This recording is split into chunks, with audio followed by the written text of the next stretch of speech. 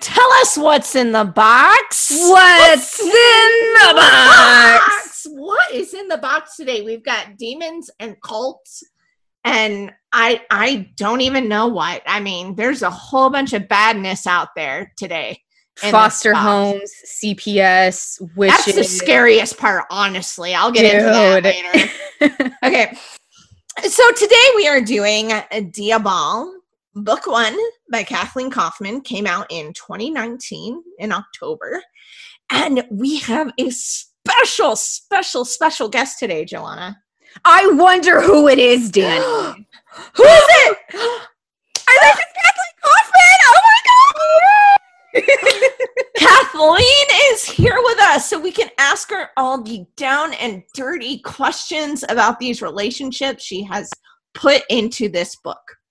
I love down and dirty questions. All right, down and dirty questions. We will do that. Okay, so basic synopsis is Kate, the main character, she's 10 years old at the beginning, and there is an event, a ritual that happens where her mother gets kind of hollowed out in a sense by these creatures, and she is taken away from her father. Her father is separated from her and her brother, and she is brought away from the society that she has grown up in. And through all of this, she is kind of realizing her power. She expected to be the matriarch. I think I'm saying that correct. Am I saying that correct, Kathleen? Matriarch? Well, it's matriarch in Gaelic, but it's basically matriarch. It's the exact same right? thing. Yes. So of her society who practice spiritualism, kind of old, like real magic, and she expects to take her great-grandmother's place as the matriarch of the society where she lives. But after the event, she's kind of taken away, but she realizes that she has something greater in her, and there are people that are out there trying to use her abilities and what she actually is, for their own purposes and everything. So that's the basic premise of the story. At the end, she finds out, because we do spoilers here, just in case anybody was wondering. So if you want to read the book, go read it, come back. We'll still be here. It's recorded. So she finds out she is a reincarnated goddess, essentially, and comes into her power, ends up going back to her society and basically being a badass bitch. Like, I'm not going to ask for permission from you anymore. I'm doing what I want. So everybody just shut up and leave me alone, which is awesome. So basic premise, basic idea of what we're talking about. And did you mention her age in the beginning? Yes, she's 10 in the beginning, and we age her from 10 to 13 in the book. Yeah. So, I mean, she's like the dark Harry Potter. Like, it's like if Harry, just like the Mirrorverse Harry Potter. I love that. So let's get into some of these relationships. What one do you want to? I have some written down here. What one do you want to talk first, Joanna? What do you want to? We can pick Kathleen's brain about. Oh, goodness, interesting relationships. What? Yes. Well, I think one thing that kind of not only drives Kate's relationship with her mother, father, and brother, but the fact that this whole society is a matriarchal society, and that I feel like definitely plays into not just her relationship with her mother and grandmother, but the relationship she has with her male relatives as well. So I'm thinking, let's just start with the Robertson family. Mm-hmm. Yes. Yes, they're very important. So, like, what did you have any particular thoughts when you were kind of building the relationships between them, Kathleen? Like any specific, how you wanted her to relate to her mother, her father, her brother? Like, can you just talk about their relationships a little bit and your feeling on it? Well, I wanted this to be a matriarchal cult, and I think that that's not historically unprecedented, but it's definitely not as talked about as perhaps the cults that we hear about in the crazy news stories and, the sensationalist stuff that are basically very male driven. And so I wanted it to be very female driven, and I wanted it to be coming down through the matriarchal line. And I wanted the men in this story to be very secondary to the female line of power. And they don't go into this so much in this book, but this has a sequel that's coming out in October of this year called Cinder. But in that story, we trace Annesley, her great-grandmother, back to Cork, Ireland, and the start of the society. And we learn why exactly it is a matriarchal society and why it sprung into that. But the basic idea is that as opposed to like our society where it's socially acceptable for women to take their husband's married name, this is a society where everyone takes the female name down the line.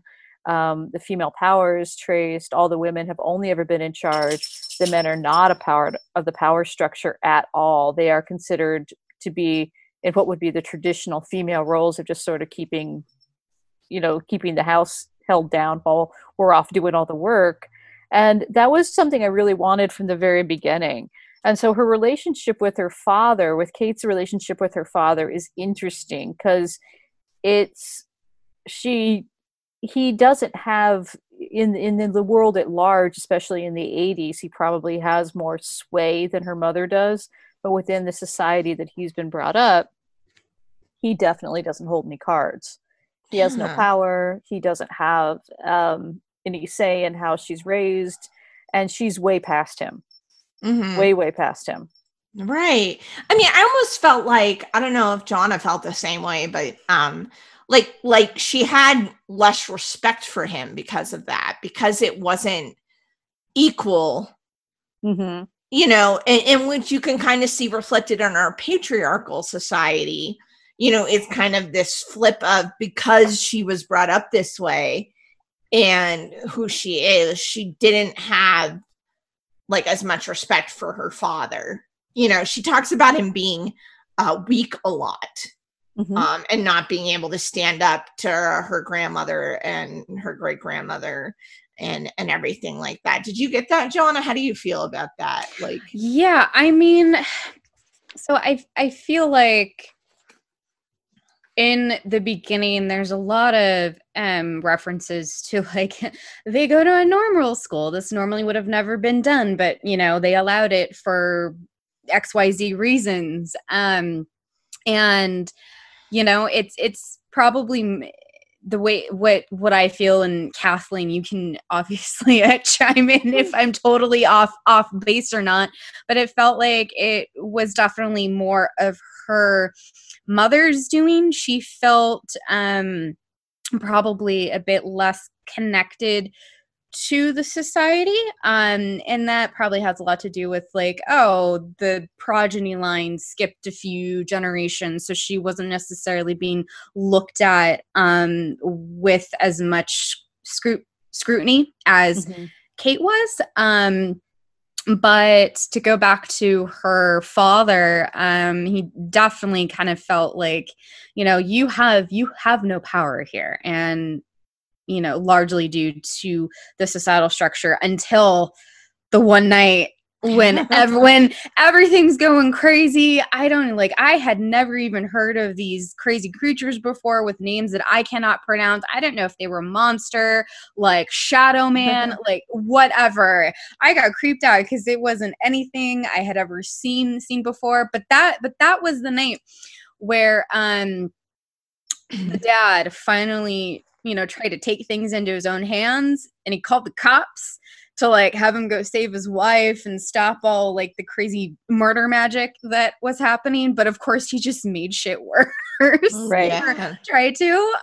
So yeah. Am I on the right path with that, Kathleen? Oh, no, absolutely. Yeah. Absolutely. I think his attempts at intervention, and I wanted it to be super messy, I wanted his attempts at intervention to make it much, much, much worse. Much worse. And yeah, absolutely. She doesn't have much respect for him. He doesn't have any say. She doesn't look to him for guidance. And I feel like, you have Shona, who is her grandmother and the matriarch's direct daughter, and Grace, her daughter, Shona's daughter. But you have like the idea that the kind of the skills and the power and the intuition have skipped a bit. And they aren't seeing that until Kate comes along. And then all of a sudden, Kate is a little bit extra Mm. than anybody expected. So I think absolutely it is implied that it's unusual that Kate and her brother go to a normal school, that normally they wouldn't. They're not, they typically stay very cloistered and together. They dress weird, maybe not, just very old fashioned and kind of off.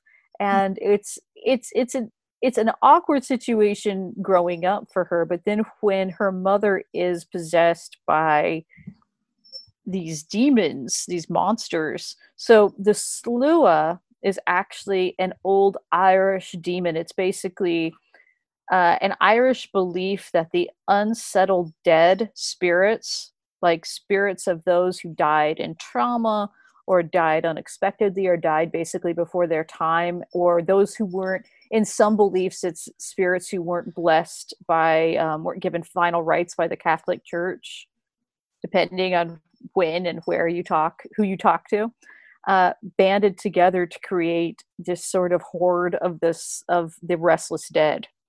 And what they do, and this is a real Irish folklore, they believe that they sort of lurk around in the darkness looking for weak souls to overtake. So if your spirit is weak, if you're a weak-minded person, they're going to overtake you and basically drag you into the darkness with them. And the Rabarta is just gay. I kind of invented them. Sweet. Rabarta is just Gaelic for the word madness. And I liked the idea of madness being like a physical entity. Like a thing that creeped around your windowsills and tapped at your door at night, that it's always out there ready to overtake you, and that you could summon it on someone else at any point. And that it's not powerful enough in its own right, but when it's kind of piggybacked with something else, then it can really get in and overtake a person. So it's just this kind of lurking bad. So yeah, she's overtaken by these things, and the father's Boyd's attempt to take power and to call in like the traditional forms of help make it just much worse. And he totally botches it. He completely fails at his attempt to bring medical attention to her in that capacity. I also felt like at the end, when he was kind of by himself and was trying to like prepare everything for Alan, the younger brother, and and then he had Alan, it was very reminiscent to me a little bit, since he had been in this society of kind of like a single mom, maybe all of a sudden being out, on their own and not exactly knowing how to deal with all this, or like the trauma of what happened. And so, I kind of felt like that was kind of an interesting, thing to occur in terms of how the relationships were and the result, going to show you it's not necessarily the gender, it's the experience that you have that kind of necessitates some of these reactions to things. So, and so I mean, and I think her, relationship to her mother was, her mother was kind, so Kate appreciated her mother, but she also knew her mother, was not powerful and was not going to be able to teach her anything. So she had a bit more respect for her mother as a woman, and her mother, and who had grown up in the society and everything, but not as someone she could learn from, just as someone who offered kind of affection and things like that. I don't know. I mean, What did you think about the mother and her? Because Kate really seemed to be upset about that, so she seemed really upset about what happened to her mother, constantly comes back to it, so at certain points you think, well, Kate might be, it's kind of, well, I'll get into that when we kind of talk about her relationship to her magic and all that stuff. But in essence, I thought, she had a good relationship to her mother, but it wasn't a like authority, truly kind of parental thing. I felt like, but like, you took care of me. I appreciate it. You gave me love. I appreciate that. Just because of how Kate is kind of had all that inside her. So she didn't have the more as helpless as some of us are when we're babies or children or anything like that. So it was, so I felt like that even was kind of changed in a kind of a very interesting, like she still had affection, but not in a traditional, you're my mom, you're going to teach me things and you're going to, I'm going to grow up to be like you and all this other stuff that, some of us might have with our moms, but more of a, hey, you took care of me, made sure I didn't starve, you gave me affection and when I needed it. So, thanks. Yeah. Well, I think absolutely. I think Kate, even at age 10, knows she's so far past her mother in terms of not just her magic and her skills, but her knowledge, like her general knowledge of the way things work. I think she feels more powerful. I think within the society as a cult, your standing within the society is everything. And she knows perfectly well that she's being groomed to be the next matriarch. She knows that. And so while I think it's very well put, I mean, she respects her mother. She loves her mother. Her mother is kind. She doesn't deserve what happens to her. But she doesn't look at her mother in the traditional way that we as a society look at mothers, because she looks at her as someone who is a caretaker, who has given her a stable home. But now that she is,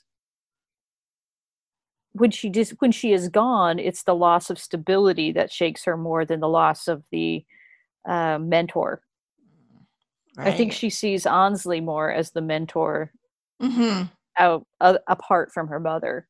And she works very hard to save her mother, but at the same time, she is definitely in a position, even at age 10, where she realizes she's much more powerful than her mother is, and certainly her grandmother. Right. Yeah. And she does have these thoughts of like, when she goes visits her mom the last time of like, oh, I had some, she had some thoughts that maybe there was still something in there, even though she kind of knew. So it is that, she had feelings for her and that sadness and everything. And I think some of it might've been even too, is, as you said, not just because it was like her mother, but her stability. Yeah. And also the fact that it wasn't after her mother, right? Yeah. Like they weren't after her mother. So it's this kind of like misfired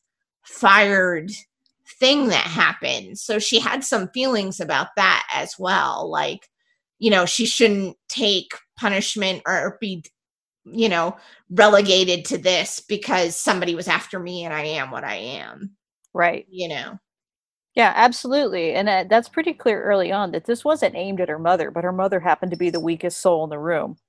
So that's who they latched onto, that they horribly underestimated 10-year-old Kate. They thought that she's going to be the easy pickings, but instead she's incredibly more capable than they give her credit for. Yeah. What did you think about the mother relationship, Joanna? I felt like it was like Kate did have that level of respect, not just for her mother, but for the rest of her elders too, in the society. But she almost she's far more mature for her 10 year-old self. And from the very beginning, she just comes across with this air of like, I know more than you. I know I can be a bit more powerful. So she's constantly questioning everybody's decisions. And even when, everyone else in the room is still trying to save her mother, she's basically like, I can see these things and they can't. My mom is gone. We should be doing this instead. Like, why are we using these old remedies with boiled water and stirring it 3 times with a wooden spoon, And then I think it felt like all of the elders did not want to admit to themselves that this child knew what she was talking about, that she was right about something that she had never, I assume, had never really seen before. So eventually when push came to shove, they finally like listened to her, but it was too late. And then dear old dad decides, yeah, let's send in the cops for some magic shit. Like, yeah, because that's Right. That's a great idea. So Kate feels a very removed and distant and at odds to a big degree. But then when she's in the child protective services facility, sort of like group home, she keeps asking about, why can't I see my father? Why can't I see my brother? And she always gets, some kind of bullshit answer about like, well, we're under investigation and everything. But it felt more like she's asking those questions not because she cared necessarily. I think on some level she did care, but also she knew what she was doing. She knew the right things, or maybe even the wrong things to say, but she was trying to play a game with the therapist. So my cat is just rubbing up against my laptop, and that's why it's shaking. We have animals, people. Animals interrupting our podcast. You guys just got to see my dog's eyebrows popping up. So. And then we have kitties mewing. So enjoy that, people, as well as the scintillating commentary. But those 2 things are really good ways to kind of talk about the great-grandmother. Ainsley, the current matriarch at the beginning of the thing. And I find it really interesting that, as Joanna said, she had, she couldn't deny that Kate was going to succeed her at some point, but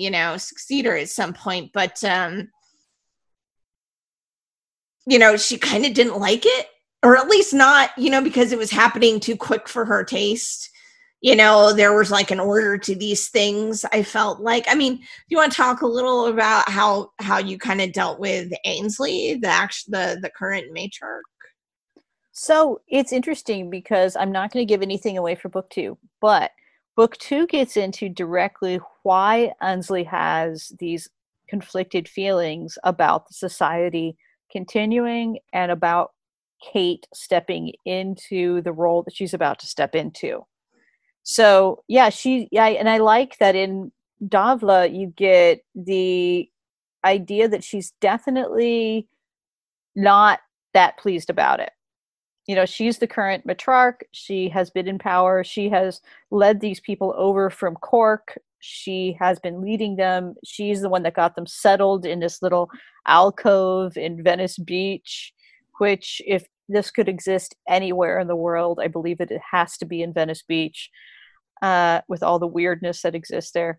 And I've been to Venice Beach, anywhere now. So that's right. Yeah. And apologies if any listener lives in Venice Beach, but oh yes, I live on the beach, literally. No, I'm kidding. Well, but I do think that Ainsley has extremely conflicted feelings about it, and I like it. It is left ambiguous in book 1 as to why. Is it like she doesn't want to give up the power? Does she think Kate's too young? Does she think it should go to somebody else?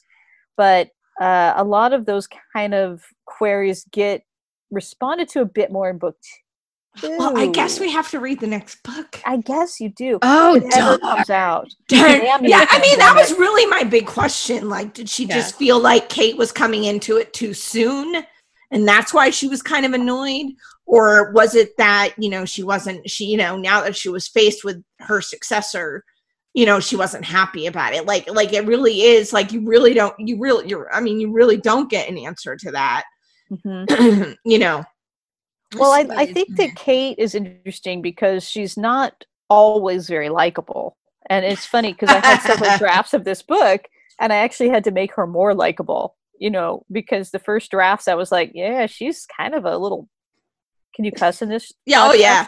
Yeah. She's kind of a little bitch then. I mean, we're an adult podcast. Like, but no, she's a pain in the ass. She's a pain in the ass preteen. Is what she is. Mm-hmm. She might be the next reincarnation of the goddess of the dead. She might be the matriarch of the next of the society of this great cult, but she's also a preteen girl, and she is going through all of the things a preteen girl would go through in addition to being all of these things. And she isn't always very likable. And I actually had to go back in several drafts of this book. And you have a preteen, don't you? Yeah. Yes, I do. I'll just leave that there. In quarantine in a pandemic. Yeah, we'll just leave that there. I mean, we all from life experiences, our fiction and our writing is totally separated all the time as authors. Absolutely. I mean, I was totally an angel when I was a preteen, so I don't understand any. I was just a delight to be around. Absolutely. I'm sure Joanna was too. Yeah. I was totally a delight to be around, but my mother would say differently. That's because I was just the creepy little goth kid of the family, and I was so misunderstood. So no, I mean, a lot of this is based. Okay, so yeah, I mean, in terms of preteen girls, it's like I don't know. Part of it's because I teach teenagers too, So I don't teach preteens necessarily, but I get to see them pretty quickly after they're preteens, and there is a level of precociousness that comes along with that age that it's an interesting, I guess what was interesting to me about writing a character this young, like that was in that zone, was what if that precociousness was actually pretty earned? Right? Yeah. Because generally we're precocious and little shits during this time range, 10 to 13, and it's totally not earned. We are not the shizbit. We don't know. We do not know shit. But what if you did? Yeah. What if you actually were infinitely more powerful and wise than everyone around you? Because it is the time in your life. And I think part of the reason why tweens are that obnoxious is because nobody listens to them. Everybody discounts everything they say. Yeah. I mean, particularly with girls. This is the time in your life when you are the most discounted in your entire life. You're not yet a woman with womanly features and respected and attractive like a woman, but you're no longer a kid, so you can't act childish and demand attention in the way you did as a kid. And you're not seen for having enough wisdom to make decisions, but you're not supposed to act like a child. I mean, I think this like weird age for girls especially is just completely frustrating and completely crippling. And I think it comes out in a lot of kids. It can come out like I was not that precocious. I was more like awkward, like should see the face, people. You should see the face. Oh, if you thought the noise was great. Yeah. Oh, just make that noise yourself and look in the mirror, and you will have seen me basically between the ages of about 10 to about 14. I had braces, so I was braces and glasses braces. and the whole deal. So Oh, I had so many braces and so many glasses, and my nose grew before anything else on my body. So I was like this no. little scrawny 4'10" kid, like 70 pounds dripping wet, with like a nose that would like stretch to Cleveland. I It was would enter the gorgeous. room before you did. I was just gorgeous, just amazing. But it's kind of interesting as we're talking about this, and it's like, but it really does have to do with the story, because when you're that age, you're trying to come into kind of who you were going to be. Yeah. When you're older, as a teenager, you know, you're not a kid, so people expect you to kind of be developing a personality and developing the things you're interested in, and that's kind of what Kate has to do, except like on a bigger scale with a lot bigger stakes going on, you know. So it kind of echoes a bit, you know, that she's at the same time, you know, trying to figure all this stuff out and figure herself out, you know, Right. and go inside, you know. Well, yeah, because what if you actually were the shizbit when you were 10 years old, 10 to 13 years old, and you knew that, and you were infinitely more powerful than everyone around you, but nobody would listen to you? I'd make them listen. Yeah, I'd well, make she 'em does listen. eventually, right? Yeah. It does, yeah. But the frustration level is what I was interested in writing, that kind of conflict between how I have to act in order to get along in this system, and what I would, how strong the urge to burn this shit down is. Right. And I can do it too, by the way, you know. Yeah. Mhm. Yeah, which brings me to her relationship with like the many psychiatrists and therapists and counselors she has, who are the people she has to perform all this for, until she decides she doesn't and does something to you know, send them all away. You know, so it's like, you know, again, that instance of, you know, I know what's going on and you don't. You're looking at, you know, you're wanting me to talk about these things when they aren't important anymore.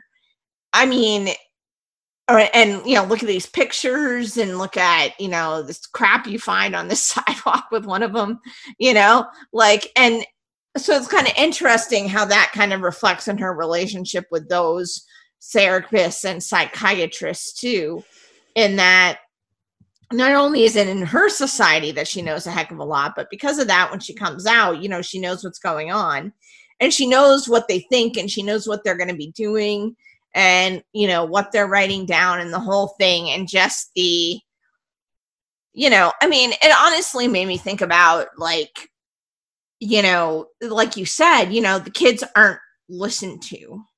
You know what I mean? I work with CASA, which is a court-appointed special advocate. So when kids come into CPS, they will get, you know, a court-appointed special advocate who focuses on the kids' needs and what they want. And that is specifically our job, to listen to the kid and what they want, because it gets overlooked when you have the caseworker and the lawyers and, you know, all the other people involved, the therapists, the, you know, the family, everybody else. It gets overlooked. And that was, you know, very demonstrated here, and her relationship with it, which really kind of reflected how that can happen, how, you know, the kids don't get listened to, you know, or if they do say something true, then the therapist would rather gloss it over than kind of think about it, you know, and actually listen and admit the child was right. You know, they have a set expectation, and when the kid doesn't meet that expectation, you know, then the relationship, you know, they don't know what to do because they don't know how to navigate that relationship anymore. Yep. Therapist and child. So. Yeah. And to go off of that too, I mean, just kind of adults and children in general. And I know I pretty damn sure that my mom felt this way with me when I was growing up and going through my angsty teen phase, but also like being a teacher as well. There's sort of this unwritten rule, like, oh, you're the adult, you're supposed to know more. but sometimes, well, adults don't know everything all the time, right? And for a lot of adults, the hardest thing to do is admit they don't know everything, especially to teenagers or children, anybody who's younger than them, anybody who they perceive that is not as experienced. And I feel that is exactly what is happening with her first psychiatrist in the group home. He has encountered this little girl who is wise beyond her years and honestly doesn't need any kind of psychiatric help, right? Because she just is way too smart. She just knows the way that the world works outside of her society and within her society. So there literally isn't anything for the therapist to do for her except be like, oh, well, you know, no, you're right, but I'm not going to admit that you're right because, you know, my job and blah, blah, blah, blah, you know. So it's a very interesting, like, power dynamic. And it extends to not just every adult in her circle. Sorry, my cat is rubbing up against my ears and tail. my microphone, everything. You're getting all the pet treats today, people. I know, all the pet treats. Yeah. All the pet cameos. Oh, pet cameos, yes. Okay, Katniss, you're shaking lap up. But yeah, I was going to say Katniss. No, Kate. Kate. It's my cat's name. That name was taken. Wrong book. Know, right? Wrong book. Right? Kate has she has power over everybody, regardless of their age. And depending on their age, that kind of dictates how they react to her. Unless you're the creepy Jehovah's Witness who's been possessed by Huzzah. Yes. Huzzah. And is coming to see Kate in the group home going like, hey, we could use somebody like you. We recognize like talent and power when we see it. And Kate, that's the first time in the book that anybody actually comes to her and says, we value you in one way or another. So instantly for me, that set up this whole like streamlined story of like, oh, Kate's on a big like coming of age story here and it's gonna get crazy. And that's the weird part because they played it off, the MAGA and all those people who are trying to get her, like, they played it off as, oh, we truly value you, we want you to reach your potential and all this other stuff, but they really didn't, right? I mean, they didn't. Like, they thought, oh, she's only 10, we're gonna control her and we're gonna have her do what we wanted to do. So they were really just playing lip service to listening to her or respecting her or any of that or regarding anything that she wanted. So tell us how you kind of talk, Kathleen, about that group, and kind of what your kind of goal was with them and how they interacted with Kate. So the inspiration came from the fact that when I was, in college, and I was like 18 or 19, I went with a friend of mine to Salt Lake City. He was from there, and he was showing me all like these counterculture things in Salt Lake City. And evidently Salt Lake City at the time, anyway, in the 90s, had the largest satanic church group, right? Not to be confused with like the political Temple of Satan people. I don't know if I'm saying it all wrong. No. Because there's two different groups, right? There's the political ones and then there's the actual Satan worshipers. Right.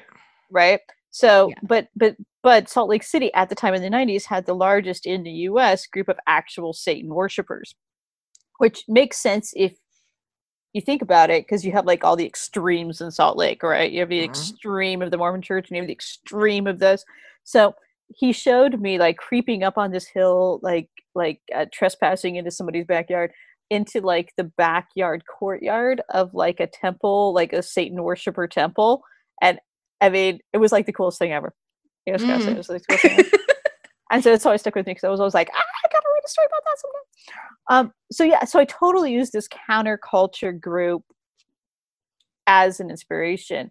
And I think their base intent is they're thinking that they can get this kid who is super freaky, mega powerful, and they can basically use her, right? She's going to be malleable, she's going to be easily influenced, and she's going to be easily used by our group to do what we want. We are not as powerful as we would want to be. We can do a lot of things, right? We have a certain amount of magic at our disposal. They can take over these extremely easily influenced missionaries that are walking around and make them do our bidding, at least for a short amount of time.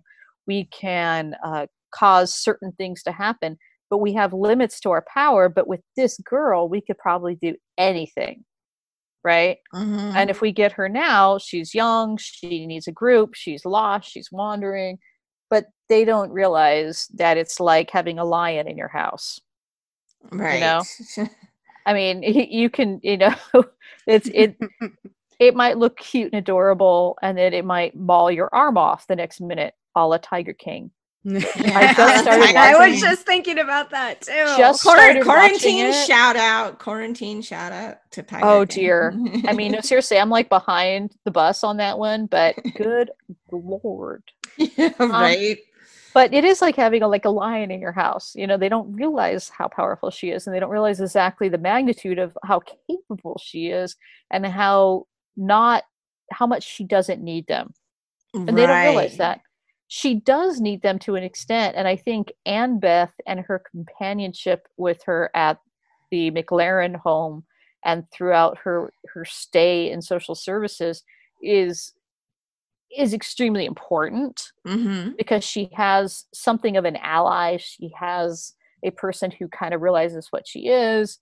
But the more Kate realizes what this group is all about, and the more Annabeth starts to kind of learn that and split from the group, the more you realize that this isn't this. I mean, if they got their wish and they did get Kate back to them, I think the same thing would have happened eventually.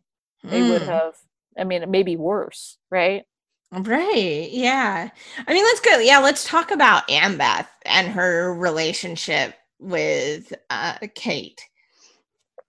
So, and how it changes. I mean, I think that relationship out of all of them is kind of the one that perhaps changes the most over time to everybody else that she meets. You know, her father is her father until he goes bonkers. You know, her mom, her brother, whoever, the psychiatrist, she just kind of pawns off, you know, and the people in the Salt Lake City cult, Satanists, are just like, whatever, you know.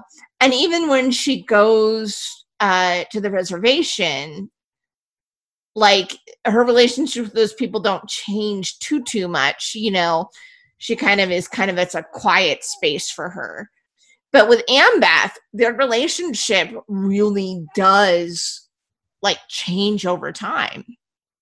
I felt like, what did you think, Joanna? Like, how do you think that what was your impression of how their relationship changed over time? We'll let Kathleen go last. We'll discuss it. And we'll let Kathleen go last. Yeah. I mean, I would have to agree with that.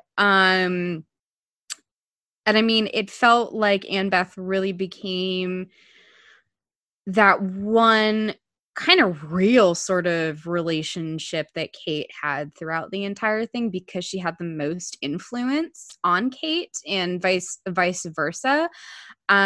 Whereas everyone else kind of throughout the story, like, was not very emotionally healthy, or they're under false pretenses, or didn't take her seriously as a person.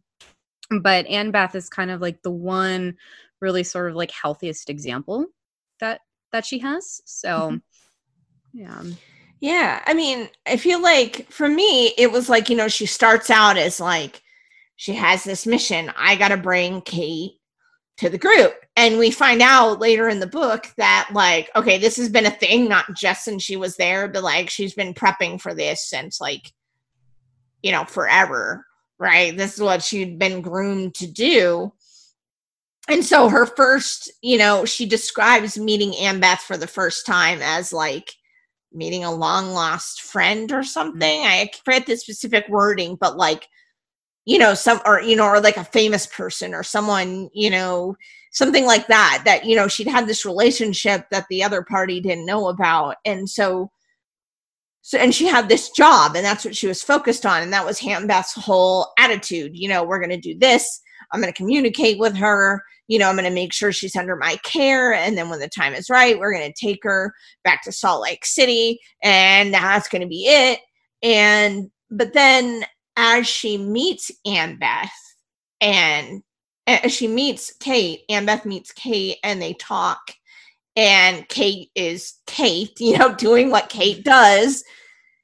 Annabeth starts to realize that this is not, it wasn't what she was envisioning in her head. And Kate is not what she was envisioning in her head. And then she realizes that she kind of needs to take a different tack, that, hey, this might not be the right thing to do. And then becomes, Annabeth's Kate's true protector in a way, by doing things to kind of help her out. And, you kind of see that change over time from her, having that job. And Annabeth is sort of like, I keep missing up Annabeth, what I mean, Kate, but Annabeth sees Kate as kind of like an object, a trophy, a thing, like a MacGuffin, and I think some of that is because she had been watching her for so long and not interacted with her. You know what I mean? It's like if you see something in a glass case and then you finally get to hold it, you're going to treat it differently than if you interact with it and you treat it like it's a real object to use every day, or a thing. It kind of separated her from it. And then when she actually got to interact with Kate, then she actually became more real, not just this mythical thing. And that kind of changed her, for the better, I think, and changing, her life and going on. And I'm really blanking, but I'm trying to remember the last time we see Annabeth. I think was talking with the CPS person. Karen, is that the last time we see her? Well, you see her at the very end because she, not to give spoilers, but we see Annabeth's rather untimely demise at the very end of the book. Right. Oh, yeah, because she was in the... Okay.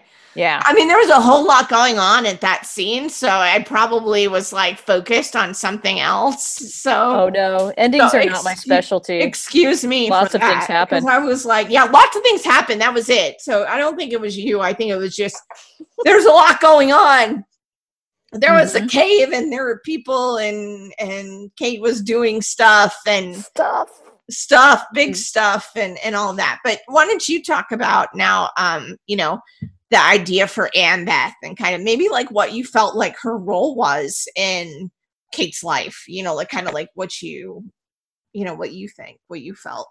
Well, I like the idea of Annabeth as having a really changing role with her because she has been groomed to basically and been given this big responsibility within her own cult. She's been given this major responsibility of being the point person to go out and gain Kate's trust, get her to believe this, and basically help navigate her way into their world. And she's been given this major point of responsibility.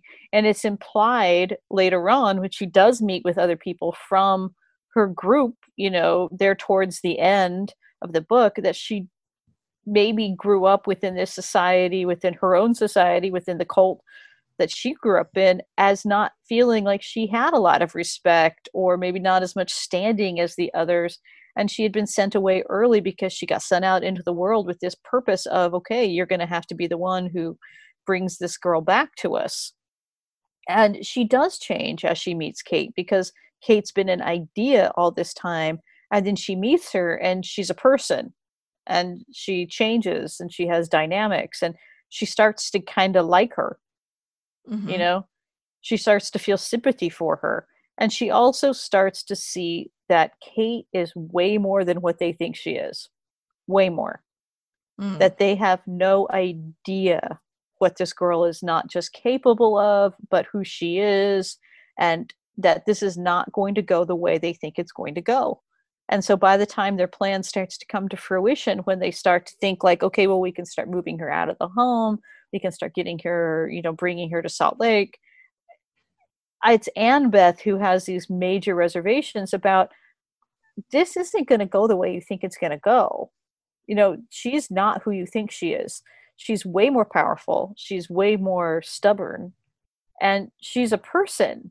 All of a sudden it's a lot easier to think of going in and gaining someone's trust and getting them locked up in this cult when they're not a person. And all of a sudden she sees this kid as a person, as a human. Mm-hmm. And she likes her a bit, and Kate kind of likes her back, as much as she does anybody.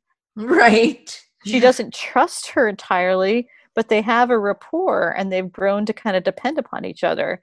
And so it is a really complicated dynamic that the two of them have, and I think it's an interesting one because Annabeth is not an entirely sympathetic character. Like, she definitely, there's times when she's being absolutely horrible, but by the end, she definitely tries to redeem herself through helping Kate escape, helping her get away, realizing that what she has done.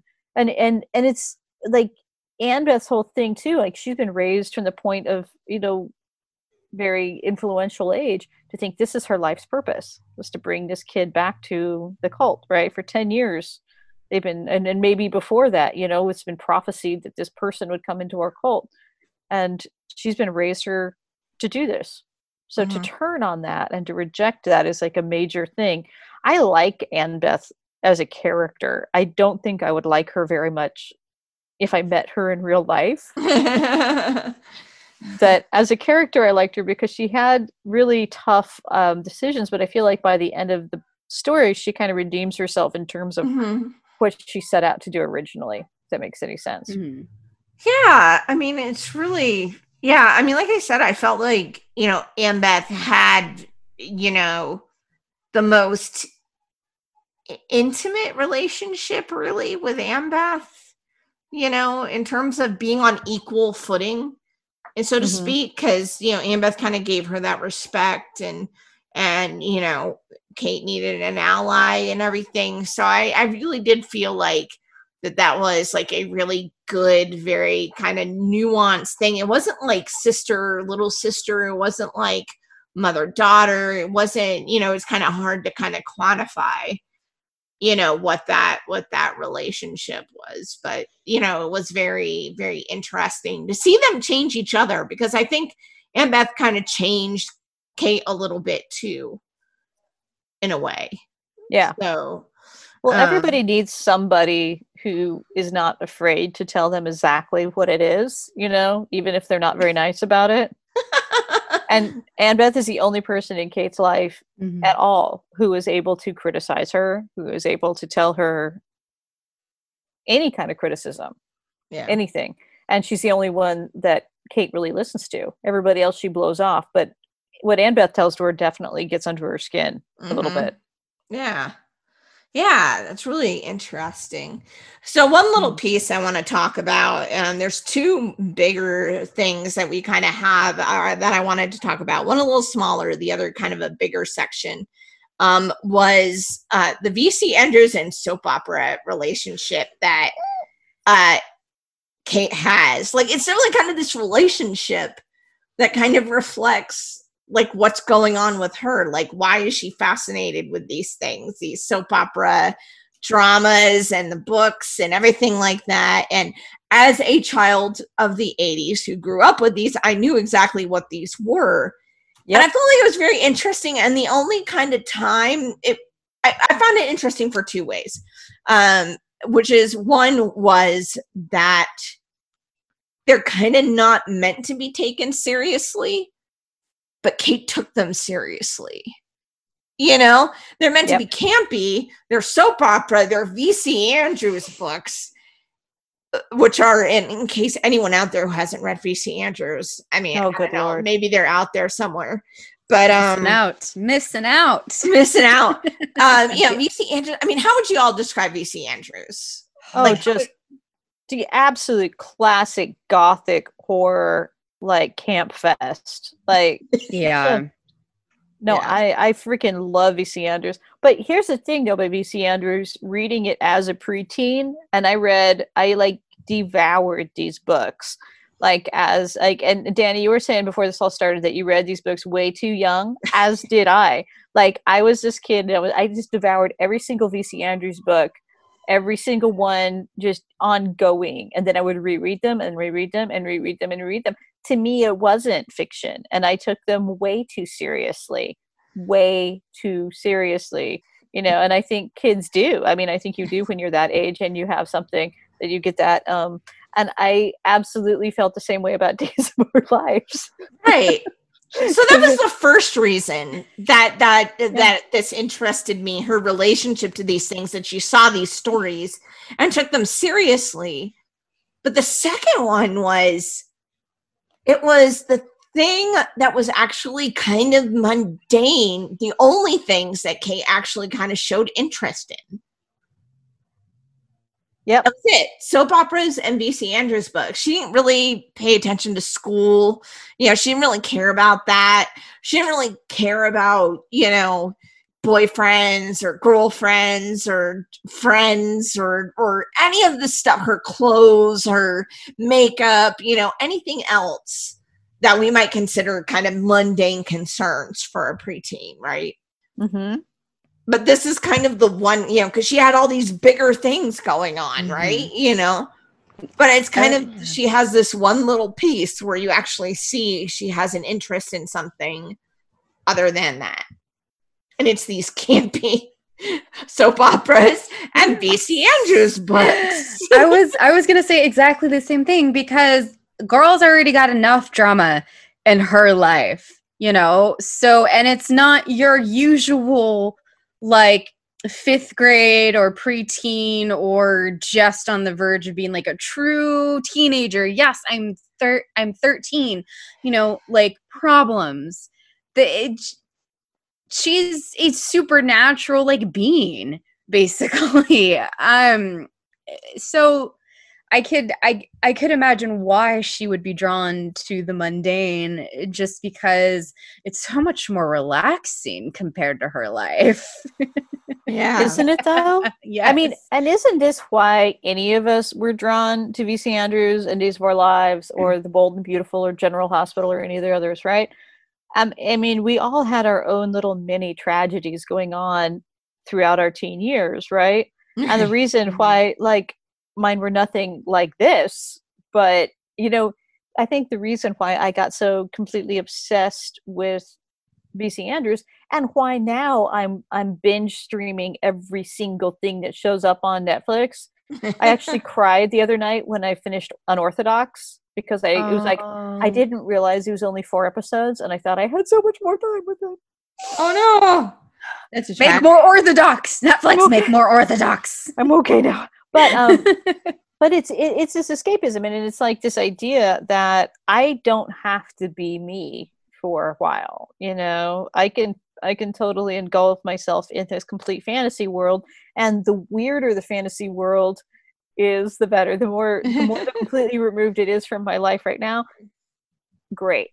The more I can pretend like I am a girl, I'm heaven trapped on a mountain, yeah, in the Ozarks, then I don't have to worry about anything else.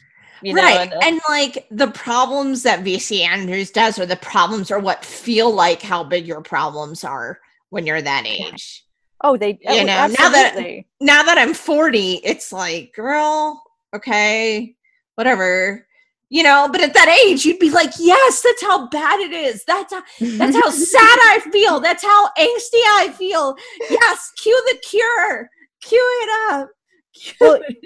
I hit a button, but I'm going to stop hitting it. But okay. No, what's funny is that I reread Heaven for purposes of this book, actually. And I reread it, and I actually had to order a new copy because my mom summarily got rid of all of my VC Andrews books as soon as I left the house. No. I know. It was so bad.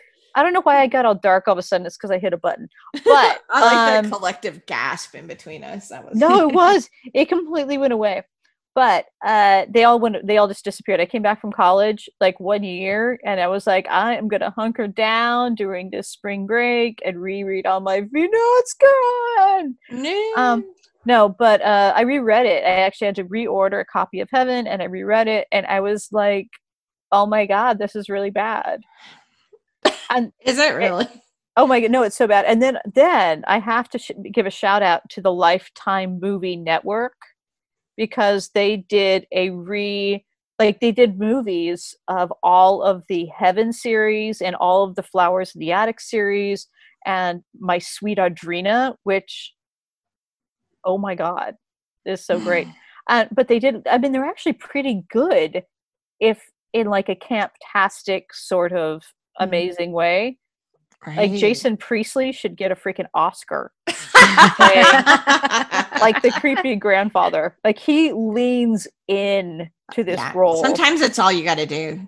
He just leans into it. And I was like, I have so much admiration for that guy now, because it's truly terrible stuff. And he's like, no, I'm owning this. I'm going to make it. But show up to work that day.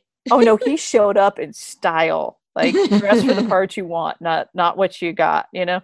And no, but seriously, like in rewatching all of those films, which I rewatched them all over the holiday breaks, and it was absolutely amazing. So, but it is really terrible stuff, and the problems are so campy. And when you watch it objectively as an adult, and especially as an author or as a story creator, you're like, there are so many plot holes here. Oh, yes. Why didn't they just go to the Titanic didn't sink. It fell through a plot hole in your book, VC Andrews. But you just let him onto the damn headboard, Like, Mythbusters proved it. They both could have been on it. Oh, no, for reals. Like, just get on the headboard, So, but that's how it is rereading Heaven. You have this, like, just get on the headboard, Yeah. Like give the ring to the Eagles kind of moment the entire way. We're just dissing everybody. We're just dissing everybody's plot holes. Seriously, no, but you have this moment all the way through Heaven where it's like, this is not this big of a problem, people. Yeah. Well, let's go ahead and kind of just sum up. Like, what do you feel like? We'll go with Joanna, and then I'll go, and we'll have kind of Kathleen sum up last. Is how do you feel like the relationships in this book kind of affected the outcomes, I guess? What does it say about relationships in terms of the ending in this book? I mean, I kind of feel like the most important relationship that not only can you have, but you absolutely need to navigate through life, regardless of your age, is the relationship with yourself. And I felt like that is the underlying thing that carried Kate throughout the entire book. Yes, of course, she grows, she changes, she matures, she is wiser at the end than how she was at the beginning, and of course gains an ally. But it was her kind of unwavering faith in herself, as stubborn and as annoying as she could be. If she didn't have that, and Danny, like you said in our notes, Kate thinks about, like, would she be as strong as she is if she, hadn't left? And the answer is, like, to continue to grow as a person. Like, no, she wouldn't if she hadn't, like, taken those big risks. So yeah, the most important, I mean, when everything else fails her throughout the book, aside from and Beth, she comes back to herself and she relies on herself. So yeah, I took away from it. Yeah. I mean, I think that's really true. That it's a really big commentary in the book of, you have to kind of know yourself, and that sometimes to know yourself, you kind of have to go away from what you know. to begin with. And the second thing I really came away from is that sometimes you don't always have to have and take it as like role models or things you want to be. But pretty much everyone around her was people she knew she didn't want to be. That sometimes you can define yourself by what's around you and saying, I don't want to be that. You know, if you're in an abusive relationship or you had an abusive childhood or anything like that, anything like that. And, you know, that you can kind of define it by, you know, saying, I don't want to be any of those things. I'm going to be something different. What do you think, Kathleen? I think you guys make me sound so much smarter than maybe I probably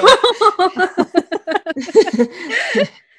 No, I love what you're saying. And I love the idea that Kate really only becomes to fruition through the fact that she does believe in herself and that she knows what she doesn't want to be, and she knows when she shouldn't listen. You know, and I feel like it's when she's taken out of her element and made to feel the most uncomfortable that she actually really starts to thrive. The scenes where she is on the Navajo reservation, when she is entirely out of her element, she's completely overwhelmed, perhaps, you know, emotionally and situationally, that she actually begins to grow, you know, and she actually develops herself as a person. And I think that one of the things I wanted to do with this book was really play with the idea that people are much scarier than superstition. And we get so worked up about superstition, whether it's in the form of religion or, you know, scary stories or belief systems or anything. And there's nothing out there in the paranatural universe that's scarier than what people are capable of doing to each other. And I think Kate realizes that too, that what she's capable, you know, what all these things that she's capable of, she might be the reincarnated goddess of the dead. She might be, you know, have demons and all these things at her command, but it's people who have caused the most grievous harm to her.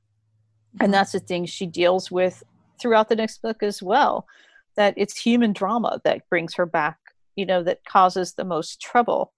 And she ultimately becomes a stronger person because she is able to realize that and rise above it and try to correct it, you know, try to get her brother back to a stable place, try to create stability for them at the end.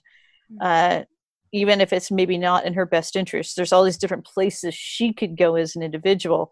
But by the end of the book, she brings it back around to where she's like, okay, this is what's good for my brother. Mm-hmm. This is a stable place for him, at least for a while.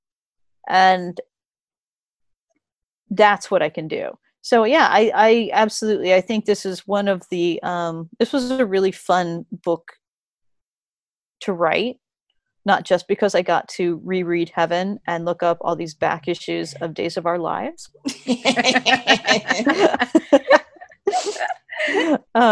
Which was a blast, by the way. And hey, Al, can you tell us what happened last week on Days of Our Lives? All I can think of is, hello, I'm Dr. Drake Ramore. Stefano, is that you? Oh, yeah. No, okay, you should listen to my husband, like, talk about Stefano DiMera, because he has, like, these whole, like, theories and stuff about Stefano as a villain and everything like that, because his grandmother used to watch Days of Our Life. But anyway, thank you so much for getting off, because we were just having fun talking to our friend. But we did try to talk about the relationships despite animals and alarms going off and everything else that happened. But thank you, Kathleen, so much. There are animals. Yes, there are animals, puppers, dogs, and cats, and all sorts of things. And but I want to thank you, Kathleen, for coming and talking with us about your book. Yes, thank you.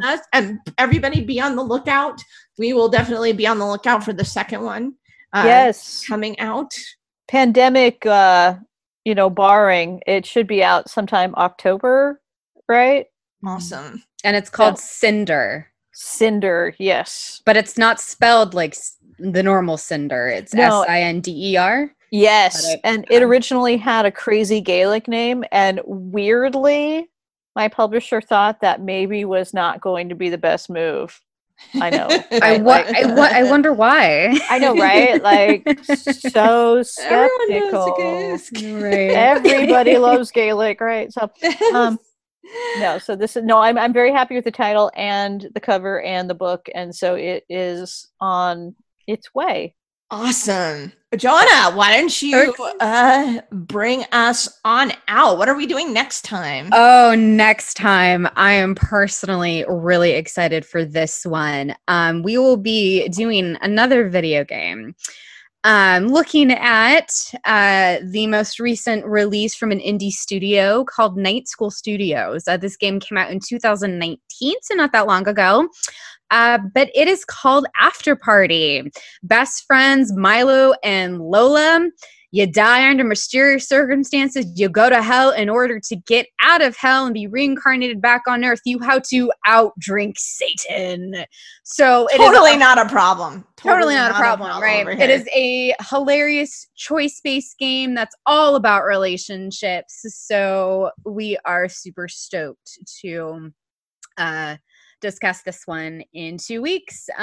So if you want to, be on alert or know when an episode of ours goes live, you can follow us on Twitter at @thebox_podcast. We are also on a couple of podcast streaming platforms, namely Stitcher, Spotify, Apple Podcasts, and Podbean. And our name is Tell Us What's in the Box.